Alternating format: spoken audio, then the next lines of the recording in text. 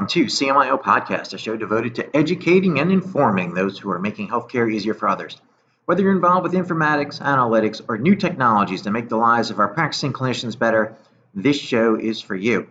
My name is Dr. Mark Weissman. I'm a practicing physician, a CMIO, and the host of CMIO Podcast. Today, bringing you the news to know for the week of June the 8th.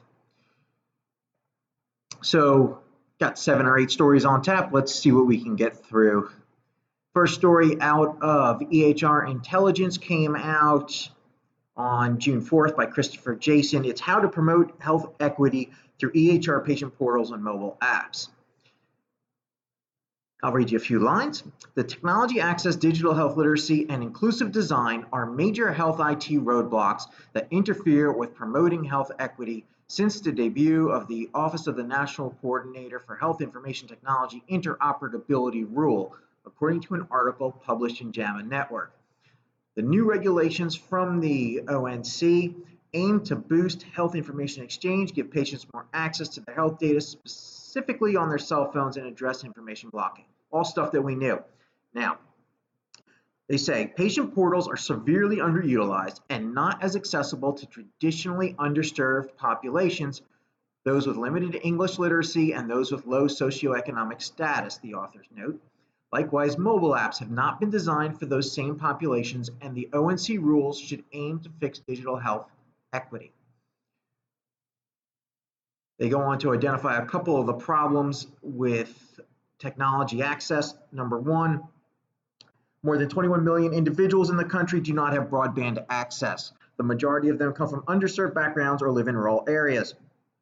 And although 81% of individuals have a smartphone, the majority of racial or ethnic minorities who have a smartphone solely rely on that device for internet access.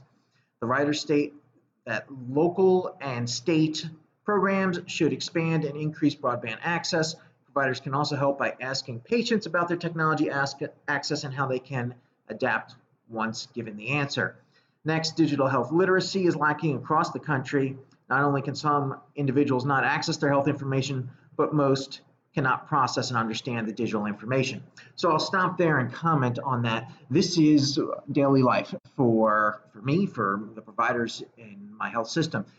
We live in a rural area and we have broadband access problems and we have digital literacy problems. People may have a smartphone, they don't know how to use it.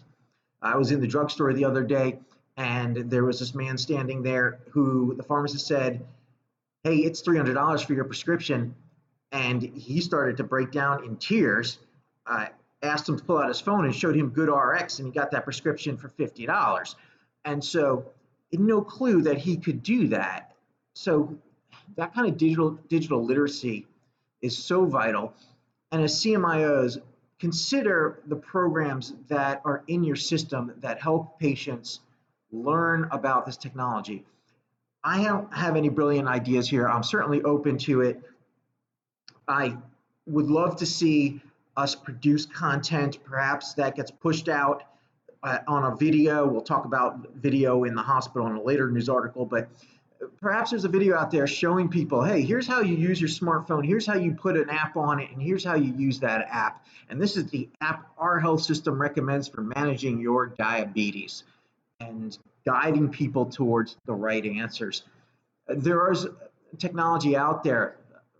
Comes out of Providence, St. Joe's. It's called XEALTH, Xealth, where the doctor actually prescribes an app, and that patient then gets a message in the portal. They then download the app through that, and then can use that app to manage their healthcare. Great if you can get into the portal. Again, we've got to help our patients get through that first burden, and then all this opportunity should open up for how we can help communicate with them and make them more literate about their healthcare and about their digital tools. That was my point of that article. Next, also at EHR Intelligence, June 5th, Christopher Jason, and this one is EHR implementation leads to significant burnout and anxiety. No kidding. So this was a latest study out of the Journal of American Board of Family Medicine, and it was conducted by the College of Health and Human Services at George Mason University, analyzed over 1,200 medical professionals, from over 150 small to medium-sized primary care practices in Virginia. And they used a change diagnostic index to analyze physicians' emotions and attitudes following technological or organizational changes at the workplace. Researchers found 31.6% of physicians reported burnout, while 17.2% of advanced practice clinicians and 18.9% of clinical support staff and 17.5% of administrative staff also experienced burnout. Not only did these respondents experience burnout, but all groups reported high levels of anxiety. Their recommendations: programs should focus on strengthening the work environment of small to medium-sized practices to improve organizational capacity for change and address high levels of anxiety experienced by physicians, advanced practice clinicians, and staff. That's a little soft and fluffy to me. So my 2 cents on this. Interesting that they focus on the small to medium-sized practices. I'm not familiar with a lot of data on that particular group of clinicians, primary care and small to medium-sized practices. As a matter of fact, there's probably less of them every day. So I do think that EHR implementation would be stressful for them, of course. I think that was more in the days of going from paper to the EHR. I wonder now if you're just switching EHRs or if you get acquired and you're going on the new systems EHR, it may very well have a slight hit to your productivity for 3 to 6 months. And that's just the financial cost of doing business that you need to calculate. If you're being acquired, you put that into the cost of acquisition. So physician burnout, of course, is an issue. I'm not making light of it. I'm not convinced that EHR go lives are the predominant source of it. However, change and all of its factors and all of the ways it enters into our practices is important for CMIOs to think about. Next one, I like this article. Comes out of Healthcare IT News from Mike Milliard, June 5th. As telehealth becomes the new normal, the NCQA updates their quality measures.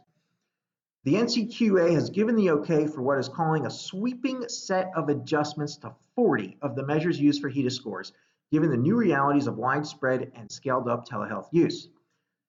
The NCQA notes that updates to, and they list 40 measures, will be reflected in HEDIS Volume 2 technical specifications set to be published on July 1st, with telehealth specific revisions outlining each measure's specs. And I'm not going to read you all the 40 measures, but as you can imagine, it's things in prevention and cardiovascular disease and diabetes and the conditions that we're used to seeing in HEDIS. So this is a quote from their president of the NCQA, Margaret O'Kane. You cannot drive quality improvement if your measures don't take into account what has quickly become the fastest growing modality for providing healthcare services. And I think that is spot on. But now I get to tell a story. So in our area, an insurance company that shall remain nameless is covering telehealth visits, in particular audio-only telehealth visits, but only for primary care. And they don't cover it for specialists. And how in the world are specialists supposed to perform on these HEDIS measures if you're not letting them use the tools that they need to get the job done? Yes, video is preferred. Absolutely, I'm all about that. But I told you before, I live in a rural area and we're experiencing somewhere between 15 to 20% failure rates on our video visits, whether that's due to lack of broadband, whether that's due to patient literacy, not understanding how to use their device. It's there, whatever it is. We can't leave 1 in 5 of our patients behind. We have to be able to deliver this care. And so I am politely negotiating, establishing communication, very friendly with this health insurance company. The first response back I got was extremely obnoxious, telling me here's their telehealth policy, and the hospital should go out and buy broadband for these patients, which, yeah, wonderful. Doesn't even exist. We can't even get the wires to their homes. These people live on farms, and they need cell access, to be honest with you, probably more than digging wire into the ground. But I'll keep you posted and let you know where this one goes as I go off to attack windmills here. This is probably futile, but for the betterment of our community here, I'm trying to advocate for those who probably can't advocate for themselves. And I hope you as CMIOs, if you're in a rural area or even if you're not in a rural area, that you're advocating for those who don't have access to the technology. It probably exists in all aspects of our healthcare systems. So reach out to those who are disadvantaged and see what you can do to help. Next one out of healthcare IT news, patient education TV. Linked to the EHR ups this one hospital's HCAP scores. And this is June 5th, 2020, Bill Sawicki. Kidney and diabetic complications also happened to decrease by 15%, and all-cause readmission rates decreased by 3% at the medical center of Bowling Green, which is in Kentucky. And Kentucky is known for having diabetic problems, including excessive rates of prediabetes and uncontrolled diabetes. So the proposal that they were looking at was to identify video education and getting that in front of patients who are hospitalized as a means of educating them about their condition. They used a third-party vendor. There's a bunch of them out there. I'm not going to list them, but if you have questions, just go to the article. You'll see them all in there. At the medical center at Bowling Green, medication, demonstration of how to use nutrition, and condition-specific curriculum were created to allow clinicians to easily assign and start videos for their patients. Video views automatically recorded to the hospital's Meditech EHR, and that was through an interface.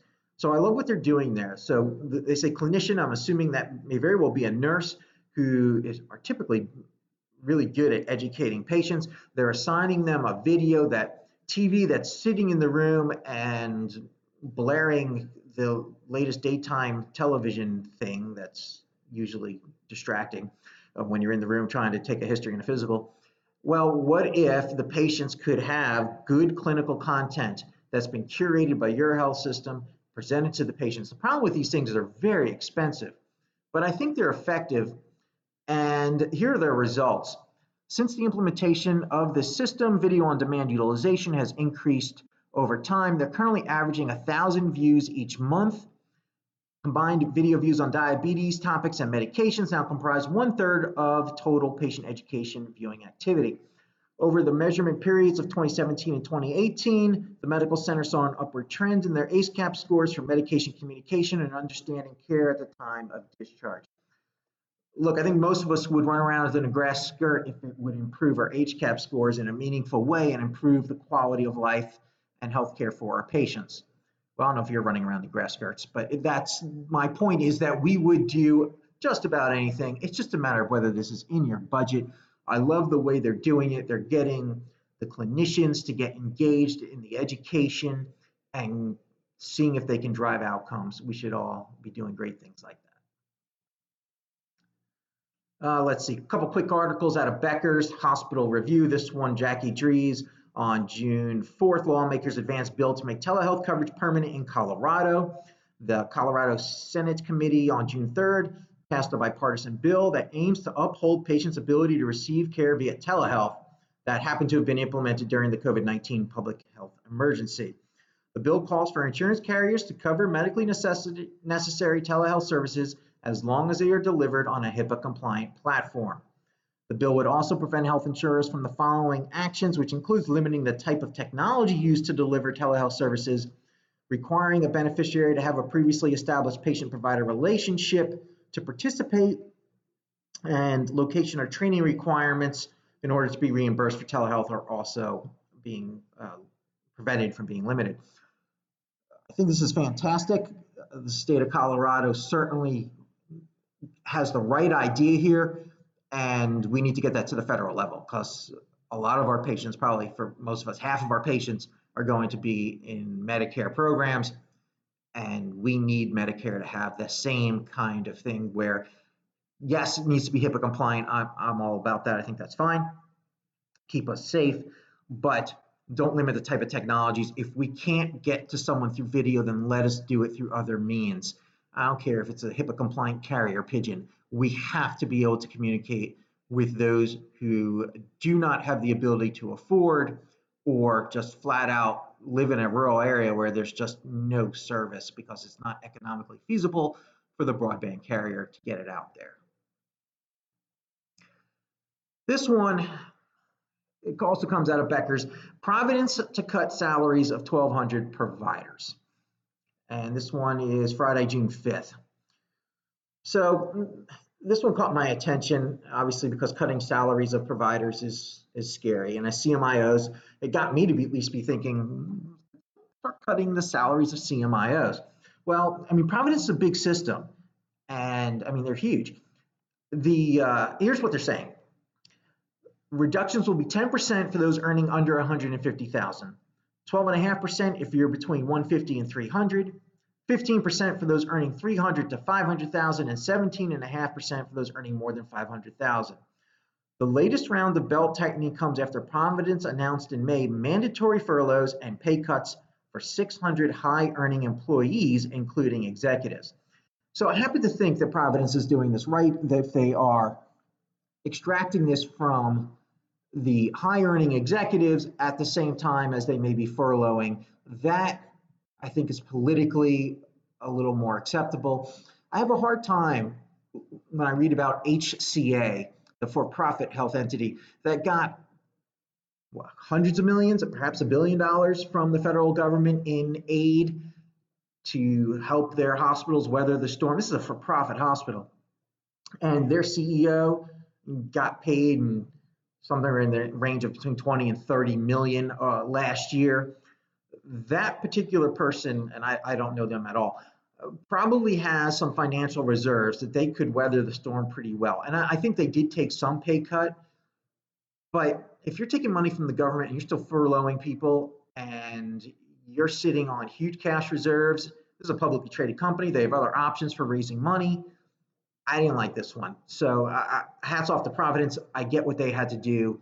I don't have quite the same criticism. My point is, if you ever need an example of how healthcare is broken, this is another one. Last article. This one is out of Healthcare IT Today. And Ann Ziegler wrote this June 3rd, 2020. Healthcare IT execs say they're unhappy with the EHR-based analytic packages. This was done by a survey, and it was from Dimensional Insight, which is a health business intelligence and analytics solution provider, so keep that in mind. But nevertheless, listen to the data here. They surveyed 108 healthcare leaders about their use of analytics platforms. 90% of these organizations reported that they do use the analytics in their EHRs, with 50% using EHR analytics as their exclusive or primary analytics tool. And on a scale of 0 to 10, with zero being absolutely horrified with what they have and 10 being extremely satisfied, those using EHR analytics had a kind of meh score of 5.58. No, that's not a quote from the article. Meh, that's my own term. More than half of the respondents said the component was not robust or advanced enough. That's the problem with the tool. And they give a quote here, so I could kind of take it or leave it. That's actually what Annie said about it. So what's my take on this? I'm not terribly surprised. EHR vendors they're data repositories, they are billing tools, they are clinical decision support tools, perhaps. When used correctly, yes, they are. They're not known for their data analytics tools, and so many healthcare systems will drop a data visualization tool on top of their database. So getting data out of Epic, which is the system that we use, you've got 30, 40,000 Clarity tables in there, and it takes a lot of work to get data out. Now, Slicer Dicer, which is Epic's analytics tool for self-service analytics, I think is pretty cool. And I have found it to be really useful for exploring the data, helping me get some quick answers. I don't make huge business decisions based on them, but I can at least get a rough idea and then go to a business intelligence person and say, okay, we need a true report that's going to show us X, Y, and Z because this hunch that I have is showing up in this preliminary data saying we've got a problem in this area.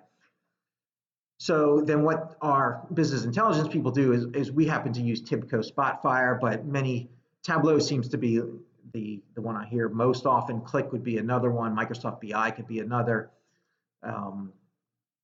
And SAS has one, and there's a bunch of other packages out there, but they will then use that tool to do the more robust analytics, which is just what this article is saying, is that you are having a hard time out there getting robust data out of your EHR using just the EHR vendors tools.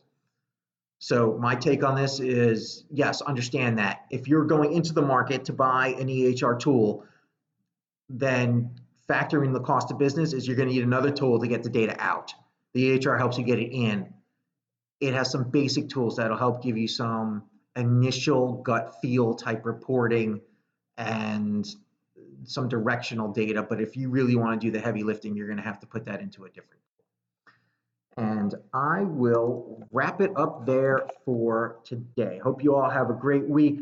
Thank you for listening to CMIO Podcast. You can reach out to me on LinkedIn, send me your ideas for shows, guests you'd like to hear from, or just to connect. And I look forward to bringing you our next episode.